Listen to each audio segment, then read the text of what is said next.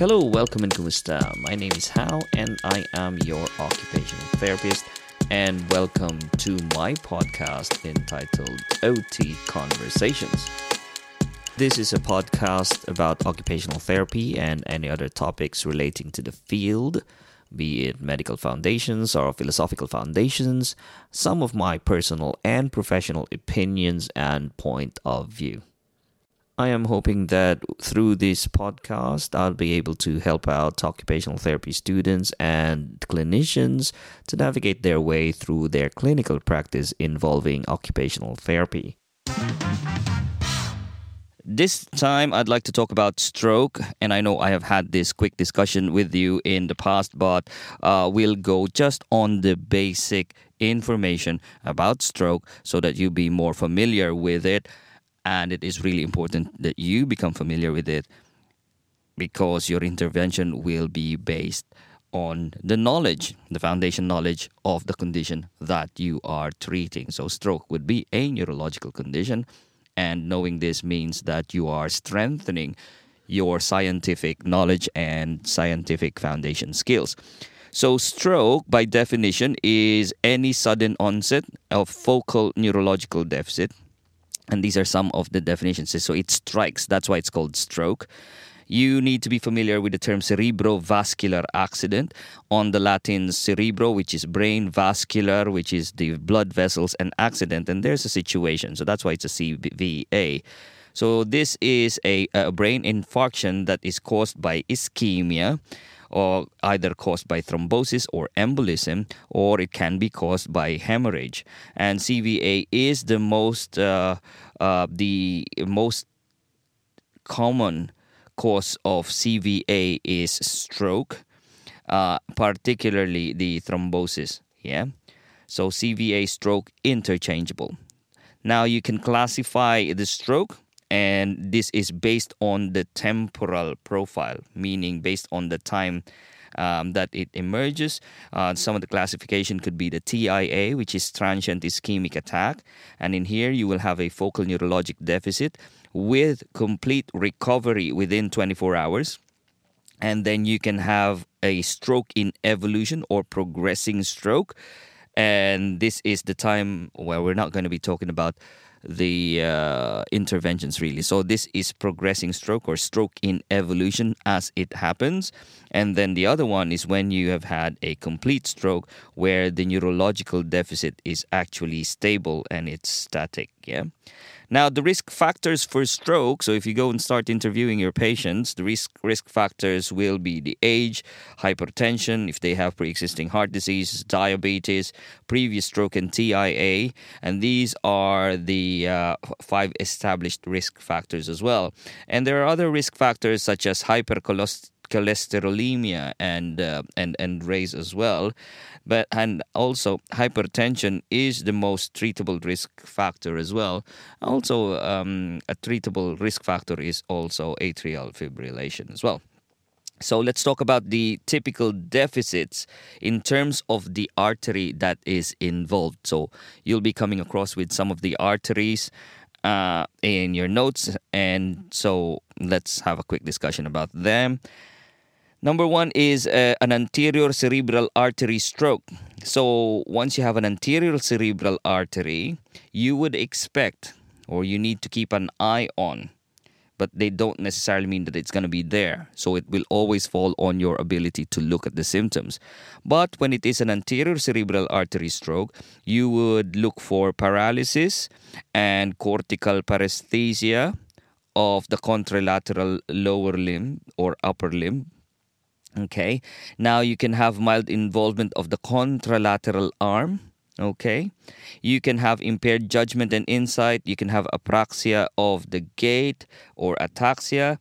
You can have problems in terms of the sucking and grasp reflex on the contralateral side as well, particularly if it is a very intense cerebral artery, which is a very bad affectation. And then you can have some bladder and bowel incontinence as well. So that's anterior cerebral artery stroke. The middle cerebral artery stroke, you would expect a contralateral hemiplegia. You might have hemianopsia, visual agnosia, loss of sensation, and you can also have dysphasia. When you have the posterior cerebral artery strokes, you can have alexia or the inability to read. You can have mental change with memory impairment, inability to recognize people and things. And this would have been visual agnosia, and this may often be temporary.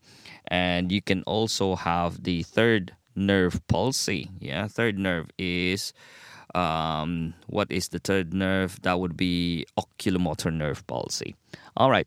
The now moving on, we'll talk about the difference between the anterior and posterior circulation stroke, because you would have that in terms of you'll come across these things. So the note that the hemiparesis and hemi anesthesia does not reliably differentiate between an anterior and posterior circulation stroke. Yeah, that's very important for you to know. So if you see an impairment on the right side, that does not necessarily mean it's going to be anterior stroke, okay, or anterior circulation. It can also be a posterior circulation. And I'll tell you why at some point during this discussion. You have the two symptoms that will accurately indicate an anterior or carotid artery stroke, yeah, would be the aphasia or a monocular blindness. But it's very seldom to see a monocular blindness. You would have hemianopia, okay, but the aphasia, yeah, is one. When it is aphasic, then that's interesting. So aphasia, because the territory for the language in the left hemisphere is actually supplied by the carotid artery. And monocular blindness, because the ophthalmic artery is a branch of the carotid artery as well.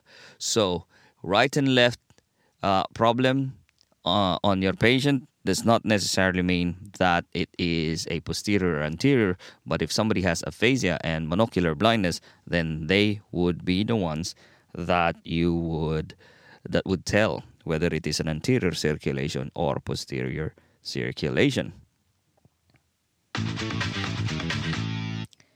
Let us look more in details about these anterior and posterior circulation stroke. So when it comes to the arteries, obviously, in the anterior stroke, you would have the carotid artery and the branches of the carotid artery. That's the one that is affected. Whereas in the posterior stroke, you have the vertebrobasilar artery and the branches of the vertebrobasilar artery. In terms of incidence, the anterior artery type of stroke is much more frequent than that of the posterior side. And in terms of the ischemic effect, if there is an anterior circulation stroke, you will have the cerebral hemispheres. This is where you would want to find the ischemia on the CT scans. And on the posterior side, it will be more affected on the brainstem and the cerebellum. Now, in terms of the laterality of the symptoms, on the anterior type of stroke, it is usually contralateral and unilateral, okay? Whereas if it is a posterior stroke, then it is likely you can have bilateral symptoms are likely to be present as well. And they are frequently present, not all the time, but frequently present. So you might wonder yourself, you might wonder, say for example, if it's a cerebellar stroke and the weakness is, say, right cerebellum, and then the impairment is on the right arm, and then you would say, why is it that is where the symptoms are? It seems ipsilateral. Just remember, guys, it is only once it only crosses once it crosses the thalamus. So it's cerebellar is ipsilateral. Just remember, cerebellar strokes, you would have symptoms that are ipsilateral. Okay. Now, in terms of the cranial nerve abnormality, it is not usually prominent on the anterior anterior circulation. It is really not prominent on that, but it is more prominent on the posterior circulation. Now, in terms of cerebellar abnormality, meaning its proprioception coordination, then it will is not prominent on the anterior circulation, but is more prominent on the posterior circulation. When it comes to the manifestations, the anterior circulation are likely to present with hemiparesis. You can have numbness and sensory loss on the same side as the weakness. You can have aphasia, dysarthria. You can have headache, visual field cuts, or monocular blindness. Or monocular blindness meaning cerebral cortical blindness. Now, that is on the anterior circulation, whereas on the posterior circulation, you can have cerebellar signs. So you can have dysarthria as well.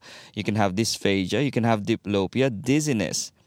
Okay, and you can also have hemiparesis and sensory loss as well. In terms of the facial weakness, on the anterior circulation, usually it's the lower part of the face. Okay, now I've not looked into the evidences or the frequency of this, but usually that's where you would locate it. It's more on the mouth, lower part of the face, whereas on the posterior circulation, which is again, it's not common, you have the entire side of the face will be affected. Now, in terms of the movements of the eye or eye deviation, because of the effect on the frontal gaze center, the patient is looking away, looks away from the hemiparetic side. Okay, so that's one of the cues. So wherever the side is weakness, that's where they're looking away from in terms of eye deviation. Now, that is because of the frontal gaze center. Now, if it was a posterior circulation stroke, because of the pontine gaze center, the patient is looking towards the hemiparetic side. So what's the implication of this? When you look at the patient and they're looking from one side to the other, something is not right, but you cannot tell still whether it is an anterior circulation or a posterior circulation.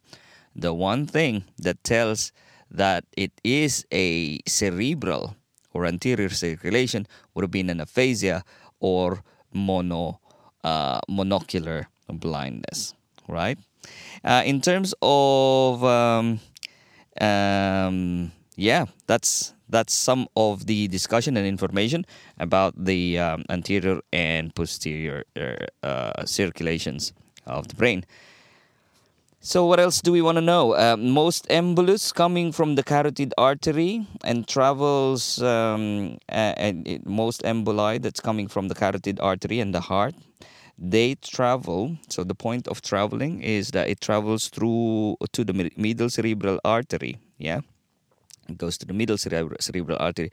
In contrast, the emboli seldom travel to the vertebral arteries. Yeah, that's why having a heart problem as a risk factor for strokes, and it is more likely that embolus that is coming or an emboli that's coming from that area will most likely find its way on the anterior or the carotid artery rather than on the posterior side, which is the vertebral arteries. The atherosclerotic stenosis and thrombosis of the carotid arteries is a common pathogenesis of strokes for the anterior circulation. So if it is you have an anterior circulatory stroke, just look for atherosclerosis. That is very common. Now, in contrast, the atherosclerosis of the vertebral artery as well is very uncommon as well. So when you have the stroke, the chances are it will always be on the anterior circulation. Now, usual pathology in the posterior circulation stroke is because of thrombosis and an occlusion of small penetrating arterioles of the vertebrovascular artery, and this is why the brainstem will often present as a very little chance that it's going to be a brainstem stroke. Okay, but when it happens, it's much more difficult, much more uh, of a problem, because it's at the lower centers and the entire function is really cut off when it is at the brainstem. So you can have a potential global symptom that's happening in here. And what it is, so you can have a total locked in paralysis as well. So, if we are looking for the different pathogenesis, so what would be the potential origin of these strokes? So, you have the incidence of these things. So, you have a different types of stroke, yeah? So, you have the thrombotic stroke, one that's caused by blockage, embolic, one that is caused by a free flowing item on the blood vessel that has found its way on a smaller blood vessel. You have a lacunar stroke, and then you have a bleeding type. So, of those four major types, so in terms of incidence, the ranking goes like this. So thrombotic is more frequent, followed by embolic, followed by lacunar, and followed by hemorrhagic. Okay. Now, in terms of the mechanism, the thrombotic stroke, you can have atherosclerotic stenosis, or there is an occlusion of the large vessels of the heart, or large blood vessels. Embolic stroke. Mechanisms because of a cholesterol or other hematogenous materials. So again, another side effect when somebody has had a heart operation or any operation that involves meddling with the arteries, you can have embolic stroke.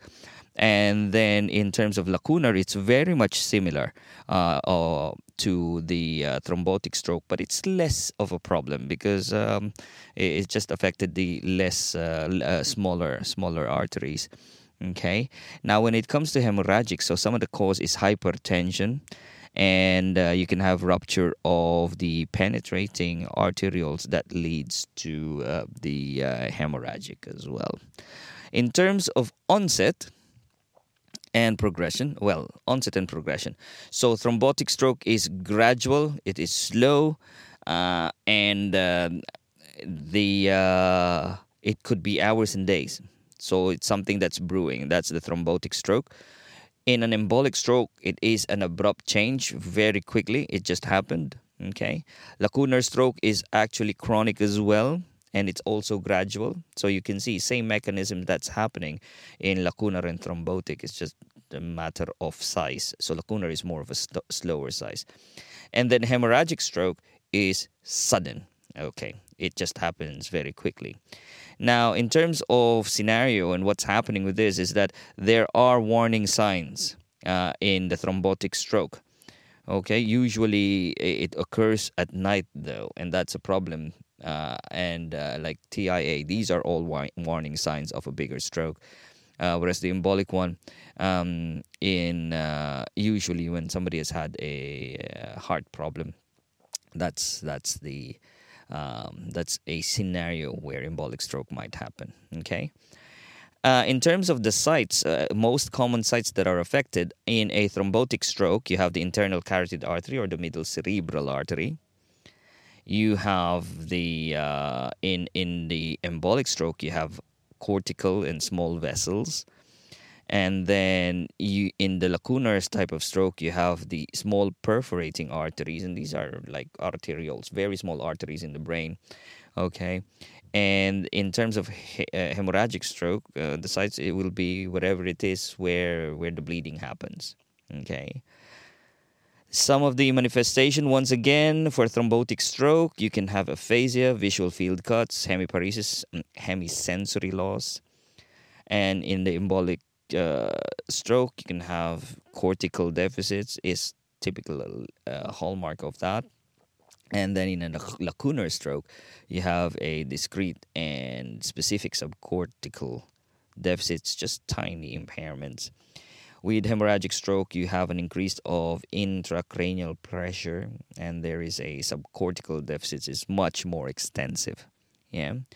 In terms of the prognosis of the types of stroke, a thrombotic one would have a severe impairment, Embolic stroke, you can have repeated strokes afterwards. If it's an embolic one, it can happen again and again. For those that are lacunar, so you have very good prognosis, around 85% that a person will recover. So usually, full recovery on the lacunar one, because all the other responsibilities of the brain will be taken over by the functioning parts. Okay, it's too little to notice, the brain would say. Whereas in the hemorrhagic one, the prognosis is quite poor, and usually it's the most fatal of the lot. But once it happens and when they recover very well as well. All right. So some of the poor prognosticating factors for the stroke, right? So if the person is on a prolonged state of flaccid period, hypotonia, or total flaccidity, prolonged state of that's quite bad. And if the recovery is very slow, usually within 2 to 4 weeks, and if you don't see that recovery at that time, then it is not looking so good. If there are no voluntary hand movements, okay, within 4 to 6 weeks, that is a bad prognosis, okay. And if you have proximal spasticity, where the arm is tucked in, for example, it's in internal rotation, that is quite bad as well, okay, which means the hand or the arm does not have an abduction. And if again, late return of the deep tendon reflexes, because no deep tendon reflexes is an indication that the tone is in flaccid state. So that is bad. And another thing that you want to keep an eye on is the hand opening or the index finger extension. If you have a finger in the index finger extension, that is a good sign of a good potential recovery and a very intact sensation. So evidences are saying that if you have a 2-point discrimination and that is intact, then that is a good indication of a good recovery. Right. So some of the problems then when you're doing rehabilitation with this, again, if they have certain and other medical conditions that will affect therapy. If they've post-surgery and you can't do so much, there are other medical conditions. So it's not a classic stroke. There are other medical conditions. And this would be a problem when you do a physical rehabilitation, yeah? So physical rehabilitation. But when it comes that does not stop us from doing a cognitive rehabilitation and sensory rehabilitation. So it's only on the bigger movements. Obviously, there'd be more precautions. And when it comes to a person's ability to follow verbal or gestural instructions, that becomes an issue as well. Because every time you'll be battling with behavior and they don't understand why they need to do it. And the only time they will participate is when the session is happening at the right context. So you can only do washing and dressing or dressing practice in the morning when they actually needed to get changed. So that's because that is the situation on that side. So that would be some of the challenges for rehabilitation. So in terms of a few more poor prognosticating factors for neurological recovery is if they've had previous stroke, that is quite bad because there's not a lot of foundation already. They've had previous strokes. It's not looking so good, okay? The older they are, the more problems it would be. So people who are frail, you would have some situations there. If you have visuospatial deficits, it'd be a problem as well. And for those who are suffering from severe urinary and bowel incontinence, will also be a problem as well. Right, so that is a few more information that's there. Wow, I thought this is going to be simple instruction or simple information about stroke, but it is quite complicated, isn't it, guys?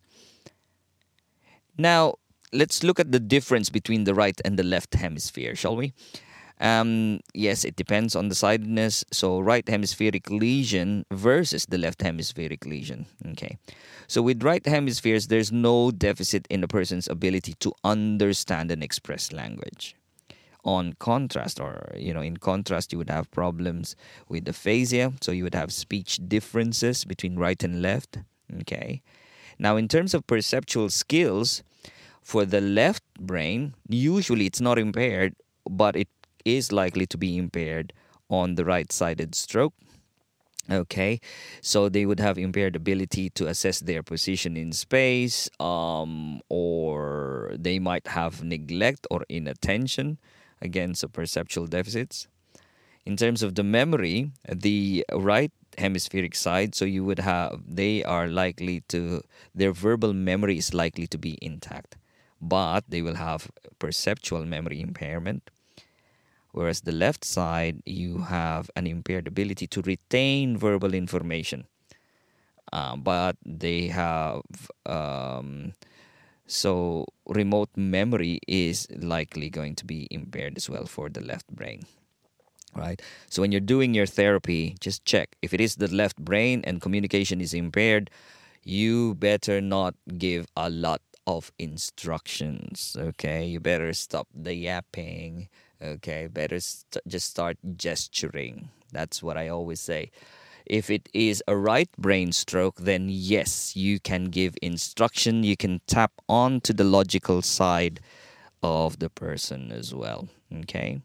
On the right side, you can present with more of an inappropriate emotion. Okay. On the right side. So it's much more fleeting, behavioral differences, behavioral changes, denial. So you can have more inappropriate emotion on the right side stroke. Whereas on the left side, as long as they can communicate and they can express themselves, then it's more normal. Okay. Well, obviously, you have to follow the course of the disability and the denial. All of those Kubler-Ross's stages of death and dying. They're not dying. They're not, but depression and anger. Those kind of things. Depression, anger, bargaining, um, denial. Sorry, denial, anger, bargaining, depression, and acceptance. So they will follow that pathway on the left hemispheric lesion. Now, some of the other differences, so in terms of, again, as I said, on the right side, you have impaired visual motor perception, you can have loss of visual memory, you can have lack of insight and judgment, but it's not overly obvious because of the fluency problem. So they're fluent, but you don't know that they have problems with their insight. So they're quite difficult to rehabilitate in that sense because they don't have an insight. Okay, so that's on the right side. On the left side is they have difficulty communicating properly. They have decreased vocabulary and they have difficulty with auditory retention span as well. Okay, but they have visual motor memory, they have visual motor perception. So most patients who has left-sided weakness will learn by visual demonstration. You do step by step and you can do imitation as well. Okay? All right. Right. Moving on. So what are the medical intervention? Again, supportive measures would include early mobility, blood pressure control, maintenance of hydration, normal blood pressure or normal glycemic and electrolyte balance. You want to maintain that, and you want to prevent aspiration pneumonia as well. And you can have, sometimes diuretics will be given, corticosteroids, and this is because they want some medical decompression. Yeah. Other medical treatment may include anticoagulation, antiplatelet, aspirin. These are the mainstay therapies, right? In terms of the patterns of recovery for stroke, at onset, they have complete, sometimes flaccid paralysis and their areflexia, depending on what type, whether it's a severe one. And within 48 hours, you are expecting that the deep tendon reflexes should be coming back, right? And this is what you want to find out as early as possible. So when you see a person at the first instance. These are the ones that you want to check. Deep tendon reflex, and the reason why is because it's an indication that the tone is coming back. Okay, so after the deep tendon reflex is coming back, now what will happen is you go. It gets followed by some progression of the tone. From flaccidity to beginnings of spasticity. Okay, now those who's had like complete motor paralysis, um, again, it just follows that stage. I would recommend that you guys look into Brunström's stages of stroke and a motor recovery. Okay, which, at some point I'll have a discussion about that as well. Okay. Oh, wow. That is a lot of discussion about stroke. What else? Okay. Looking at some of my notes, what are the things that we can do? I said I mentioned about stroke, but let's talk about some of the rehabilitation techniques, okay? Now, we're talking about restorative intervention, yeah? So, the conventional ones is maintaining the range of motion exercises, muscle strengthening, mobilization activities, and teaching of compensatory strategies. But that's on the functional side, and that is at the latter stage, okay? Now, some of the techniques that you need to use, some of the neurological techniques, would be a developmental based therapeutic exercises, neuromuscular education as well. So, you will be using the approaches of Brunström, where you use synergies through the use of stimulation of cutaneous and proprioceptive stimulation or stimuli, and you will have central facilitation as well, Brunström. Now you will be using Rude approach as well. So remember these names, yeah, or approaches. With Rude, you have to modify the muscle tone and voluntary motor activity through use of cutaneous stimulations as well and sensory input. You control what you put in or you give to the person, because anything that you give will have an outcome. That is Rude. We'll have more details about these things, guys. Another one is bow bath, and this is what is the most popular one in the United Kingdom, where you will be using the postures you will want to suppress the synergy patterns with the sensory input and motor feedback as well. So that's the bow bath approach. You're talking about postural control in there, key points of control. Yeah, and then you also have Kabat, Knot, and Voss, which is PNF, proprioceptive neuromuscular facilitation. And in here, you are using the reflexes and pattern techniques and proprioceptive stimulation as well. These are some of the intervention. Now, there are a few ones that are much newer intervention, which is motor relearning activities. But there are only specific places or time where it would be very, very effective, motor relearning. One, they have to have good cognition.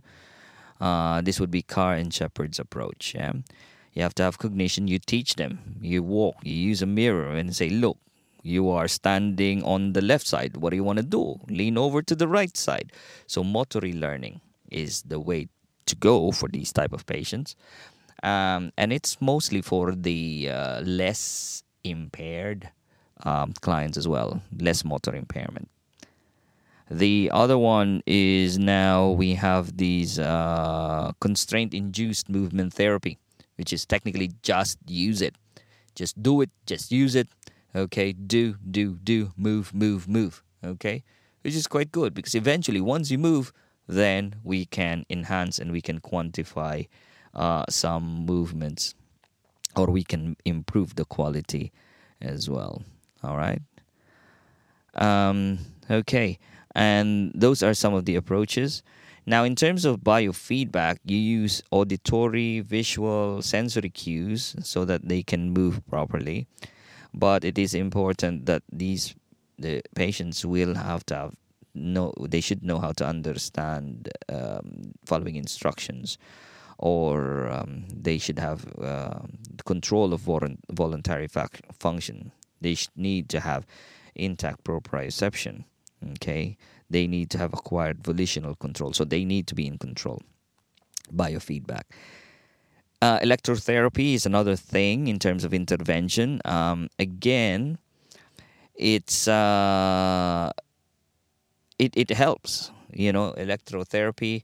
They would want to call it FES, but it's FES, NMES, ES. At the end of the day, it is about stimulating the muscle. The FES, people are using it because of the word functional, but as long as you're stimulating the muscles and you would have these impulses going through the muscles, then it's almost really you are providing proprioceptive stimulation.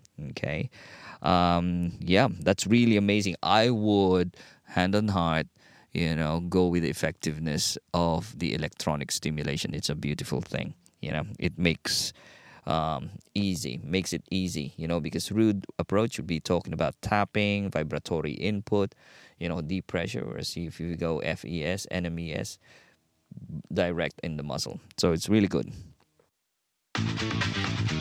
Let's talk about some of the specific problems when it comes to stroke. There are quite a few problems, one of which is shoulder subluxation. And when we're talking about shoulder subluxation, there is a palpable gap between the acromion process and the humeral head. And perhaps the reason why there is a subluxation is because there is a change in the mechanical maintenance of the glenohumeral joint stability. Now, in terms of the management, if the tone is improved and the tone is good, then sling is not required. So the management is really to develop that tone on the deltoids region and then onto the upper trapezius as well. But if it is flaccid and it is very heavy, the arm is very heavy, then sling would be recommended, particularly on that stage when the upper limb is flaccid. Now, sling is really easier because there's less of a fuss. You just put the arm into a sling and that's it. It supports it. The problem, though, is that it facilitates more of the flexor pattern, and that's believed that it develops more of the flexor pattern of the upper limb. So what we now have is we use the cuff, the shoulder cuff, right? So technically it's the same principle is what it does. Whether it's a sling or a shoulder cuff, it is the same principle. What it's doing is that it is supporting the forearm so that it approximates the joint, the glenohumeral joint is approximated. Because when the arm is dangling, it is heavy, and when the tone of the deltoids is not there, then the weight itself just pulls the upper limb down. So the problem there is when the upper limb is flaccid, it cannot be supported by any other means, particularly when the person is mobilizing, right? So again, as I mentioned earlier on, the disadvantages of the sling is that it predisposes adduction contractures of the shoulder. So you have to combine this shoulder cuff with mobilization of the shoulder. You have to do that, okay? The other way on how to manage shoulder subluxation is you use, again, forearm trough, which is an alternative to sling, and it can be attached to a wheelchair. So it's a device, or it's something that you put on the wheelchair. It's just a place where you can actually put on the arm and it doesn't slide. So a cheaper version of the forearm trough would be a a pillow. But then functionally, when you have a pillow, it's so debilitating, isn't it? So you just have to weigh it. Is it going to be a cheaper option, pillow, or is it going to be the right way to do it? You use a forearm trough. Okay. So the indications for when you use the forearm trough is when the upper limb has very poor recovery, and that there's also minimal subluxation, and if the person is on a wheelchair as well. So that's something that you can utilize. Now, back in the days, there were some overhead sling that you can put in as an option on the wheelchairs. So these are attached to the wheelchairs for the non-ambulatory patients or stroke survivors. And what it does, though, when the hand is elevated or there's an overhead sling, is that it prevents the hand from having the edema, and it manages the shoulder subluxation. Another way to manage the shoulder subluxation, particularly when a person is sitting on a wheelchair, is that you use a lap board. And the recommended and the very ideal lap board that you use would be one that is clear, it has rounded edge, and obviously secured to the wheelchair or the chair as well. Okay, so there are some clear ones. I've not worked with one that is actually made of glass, but I think it's made of Perplex, and it is available. The only reason why it's not being provided is because of the pragmatic reason of the cost. And then the other thing to manage the shoulder subluxation would be the proper positioning, which would allow approximation of the glenohumeral joint. Now, another of the problems that can take place when somebody has had a stroke would be a brachial plexus injury and peripheral nerve injury to the affected arm. And this is manifested through a typical progression of upper limb recovery. Like there's a lot of flaccidity and atrophy of the supraspinatus, and then the infraspinatus and the deltoid and the biceps. Okay. But there is also an increased tone or movement on the distal side, which is affecting the upper limb extremity. So it's really a strange behavior, because at the very top you can have so much flaccidity and yet there is an increased tone on the distal part as well. Now, this is from my experience. I know I've read this on lots of texts when I was like studying, but it's never been identified formally in practice, in my practice in the United Kingdom, that there is a specific brachial plexus injury, because we are just considering that the upper limb is all totally it's hemiplegic and it's paralyzed. So it's all categorized in one category of paralysis, but we very, very seldom, and I don't think in the 25 years of practice that it's been identified that the cause of the problem is a peripheral nerve injury. Because once again, we're all putting it down to the hemiplegia that is caused by the stroke. So when we have this, in terms of treatment, okay, or the diagnosis, actually, how do you diagnose this? What you would do is you use an EMG. That's what you need to do. But then it is very, very unlikely, unless it's privately insured or you want that, or it's an insurance funding source, then yes, maybe EMG can take place. But then again, it's not a common practice in the United Kingdom. So why would there be a brachial plexus injury, or why is there a tendency for that to happen? And it's most likely because of improper positioning and because of a traction injury during transfers, right?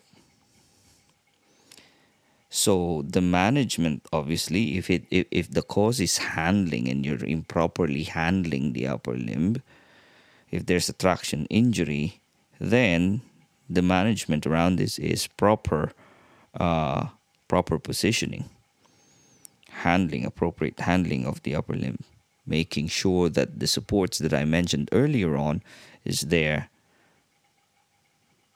So some of the etiologies of peripheral neuropathies include the radial, ulnar, median nerve injuries, and this may be due to the pressure, or there could be a compression on the use of sling, a lap board, arm trough.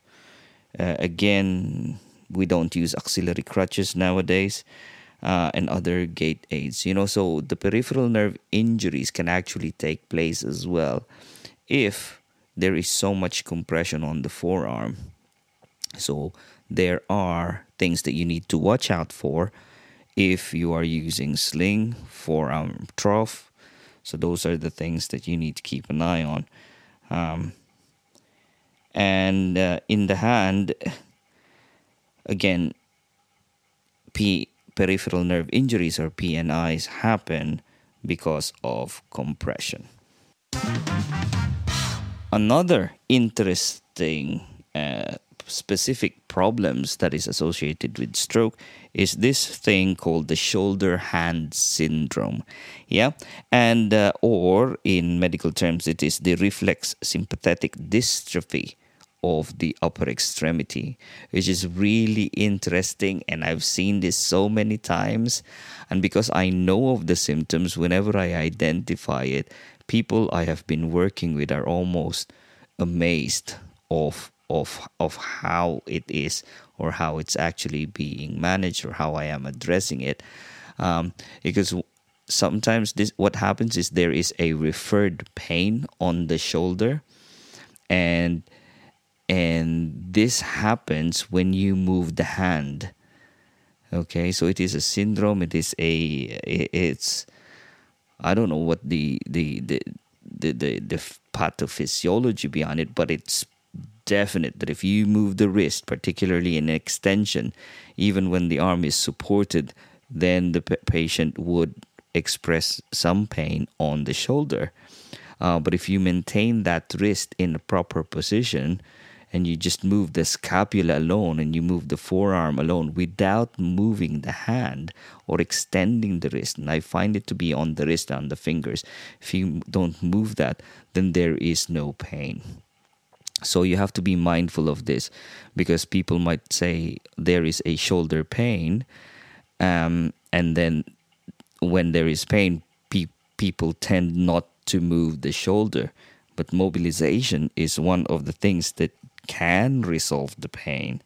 Okay, and this shoulder and hand syndrome is usually happening around the second to the fourth month after the CVA. But then again, it's now being managed by some medications as well. So some symptoms is, again, there is painful AROM, or painful active range of motion, or painful passive range of motion. Again, particularly with whenever you do some shoulder movement, there's localized tenderness. You would see hand edema. Again, I've seen it much more on whenever you do an extension of the wrist, and then if you move the fingers as well, so you would find those symptoms. Okay, but that's not to say that the shoulders are not painful to movement as well, particularly with flexion and abduction. Okay, so whenever you do the passive AROMs with flexion and abduction, then the person will refer to pain. But all you need to do is just be mindful of that,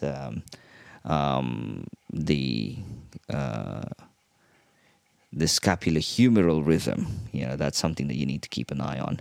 So there are stages into it. These shoulder hand syndrome.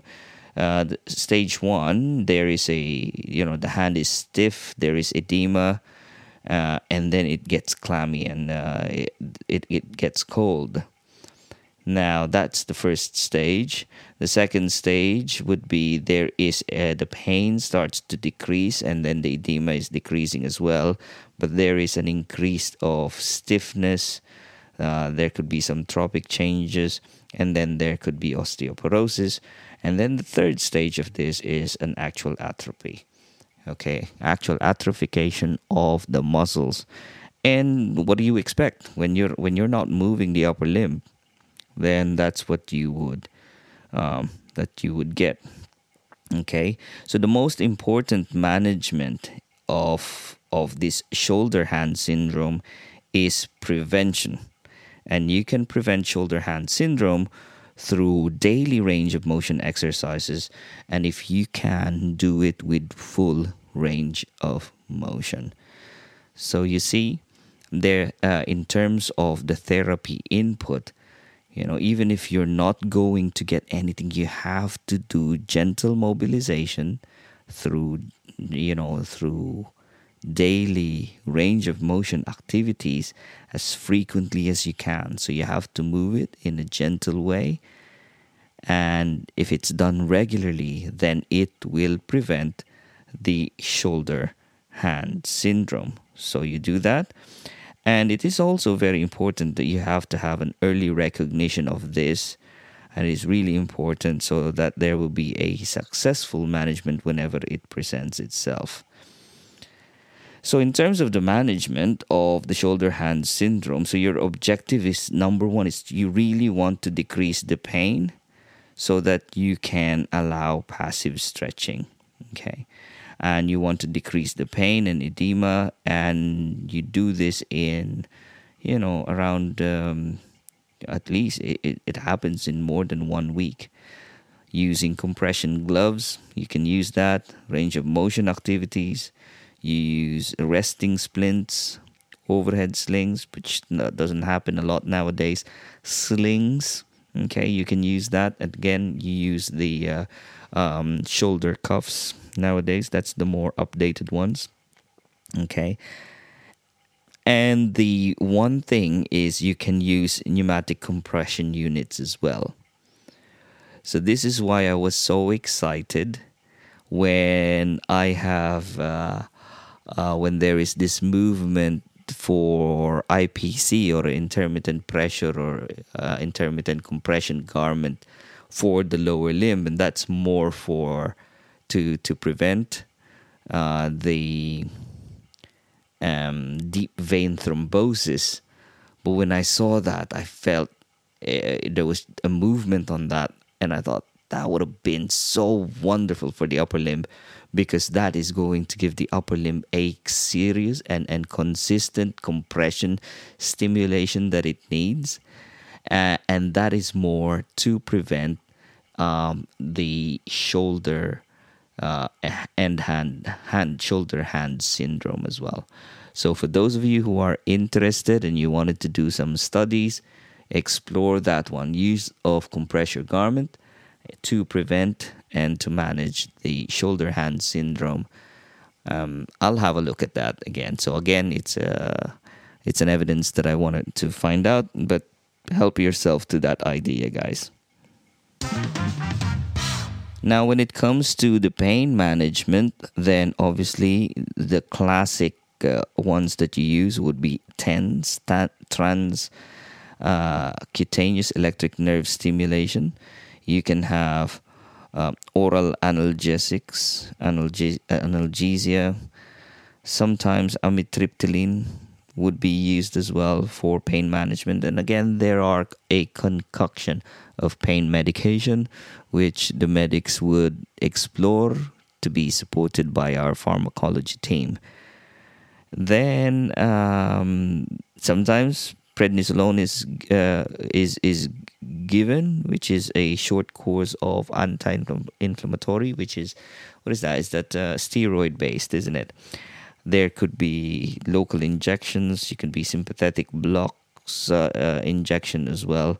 But again, that is very, very seldom explored and utilized as a management in the United Kingdom, but it's there, it's out there. I think the most practical ones is prevention, and prevention can be done through regular passive stretching, passive movement, positioning. Okay, moving on. Let's go into another stroke specific problem, and that would be spasticity. Spasticity is a yes, everybody wanted to learn about spasticity as well. They see it as a problem, but I think back in the 60s, 50s, 70s, and 80s, they thought of it as a serious problem that needed to be managed. And you don't want spasticity. So in the end, the person doesn't move at all. They don't move the person. And you use lots of splints, positioning. Again, this would be bow bath centered information and management. Yeah.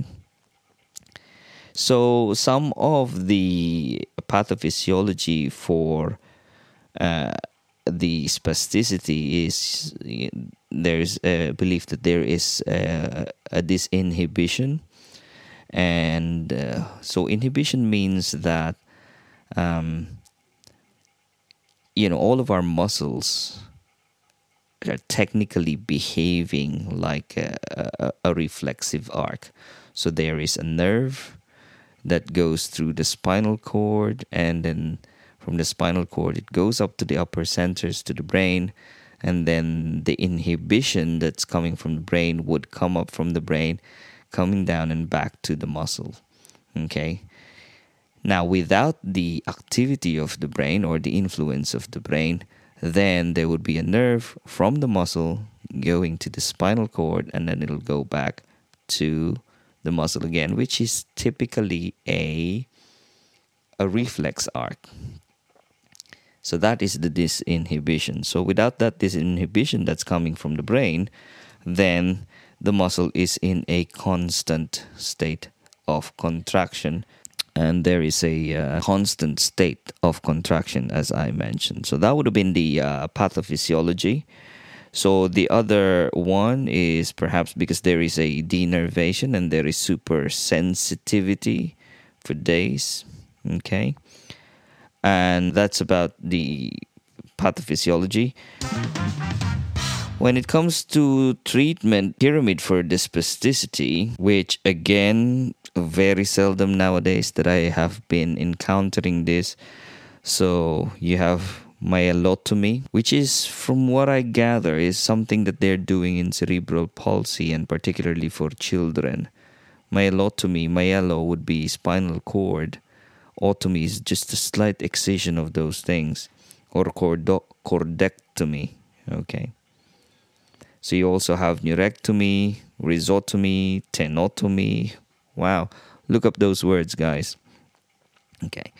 And you have some of the interventions would have been phenol nerve blocks, phenol root blocks. FES is something that I find to be very useful, or even the NMES. You don't have to use it functionally, just have that contraction. So what's nice about FES, or functional electronic nerve stimulation, is that the stimulation that's coming from the unit, it spikes up and it increases the amplitude or the strength of the electric current going into the muscles, and then it'll come down and up and down. So there is a ramp. And after that, the upper limb is really much more supple. It's really much easier to move. It just feels like you can relax it and you can do some movement in it. And again, hand on heart, I have experienced this.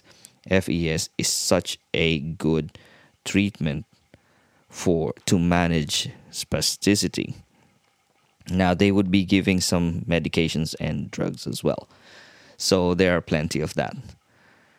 Positioning will have an influence on spasticity. Yes, that's true. If it is too much, spasticity will become too much and it becomes rigid. And when the upper limb becomes rigid, then now there is a Botox injection, and that's being provided as well. Now, one more of the problems, apart from in addition to spasticity, shoulder hand syndrome, you can have cognitive impairment. So again, with stroke rehabilitation, the success of the rehabilitation will depend on a person's ability to follow commands and to understand what's happening, and their ability to learn as well. They need to have at least a very good cognitive capacities so that they can take part and be responsible in their rehabilitation. And with good cognition will come with good motivation.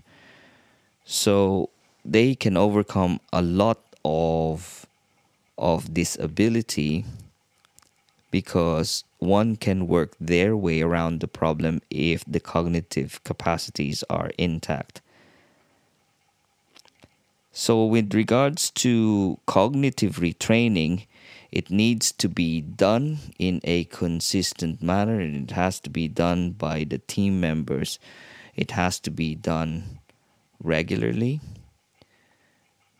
And again, any conversation with the patient, as long as you start to encourage a person to start thinking about things, then you're already doing cognitive retraining.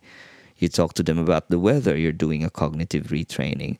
You get them to remember things about the past, memory and recall, you do a cognitive retraining. So there is no escape from cognitive retraining. You just need to define what you guys are doing. So the person needed to have some kind of a stimulation program to enhance the memory, their orientation, their recall, their alertness, attention span, abstract reasoning, their ability to categorize things.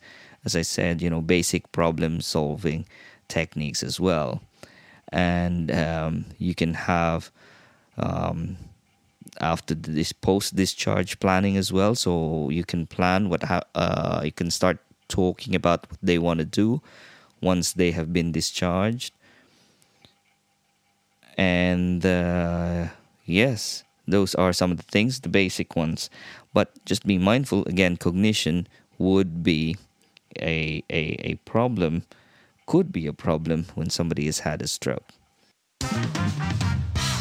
Another specific stroke problem would obviously be a post-stroke depression. And who would not be depressed, isn't it?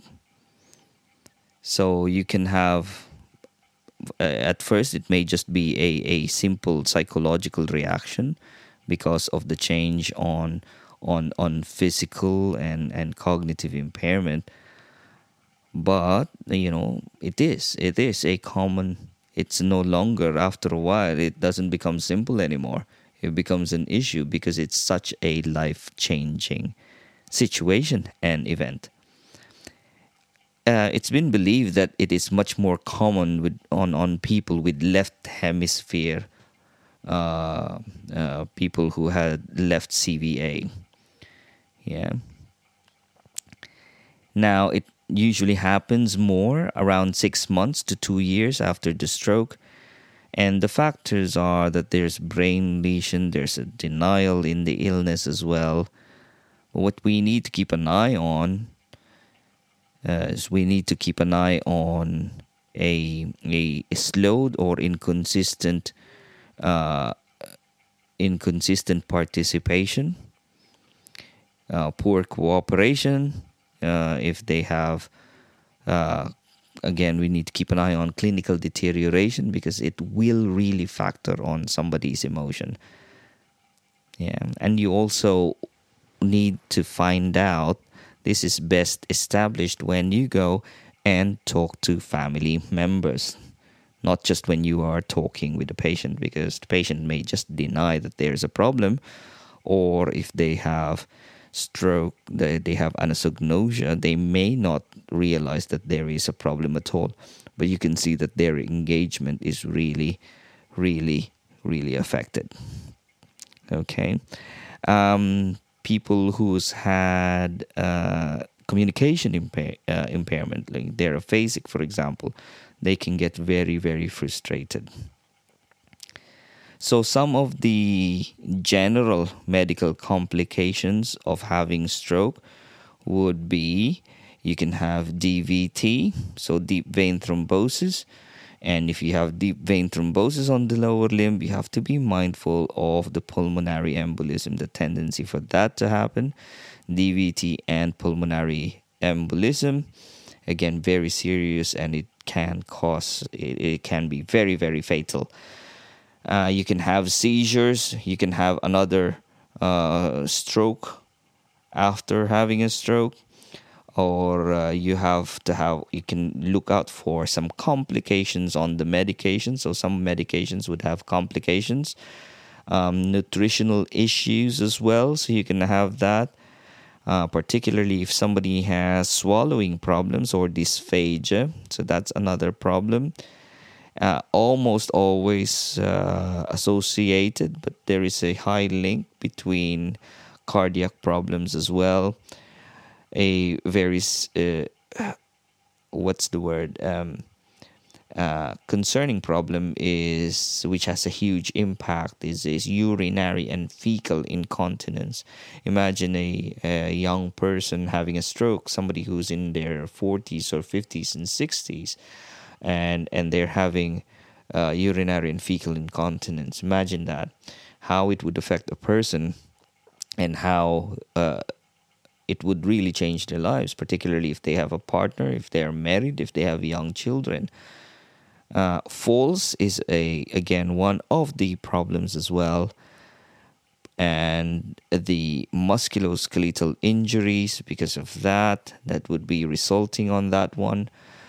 And lastly, there could be a decreased activity tolerance.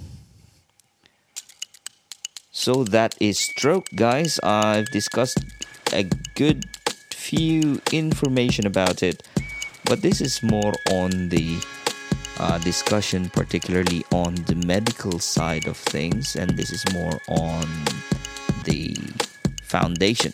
So I'm providing you with this scientific information that can be useful for your practice.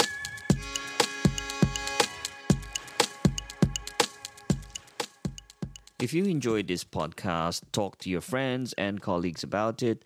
Like it, subscribe, share, and do what you can to appease whatever algorithm that is at play. I am but your humble clinician, albeit with years of experience, I have very little understanding of this digital world. So if you have any questions, or if you have topics that you want me to talk about, drop me an email. It's riot.conversations@gmail.com. Just remember, guys, anything you do matters and has an outcome. Until next time, bye.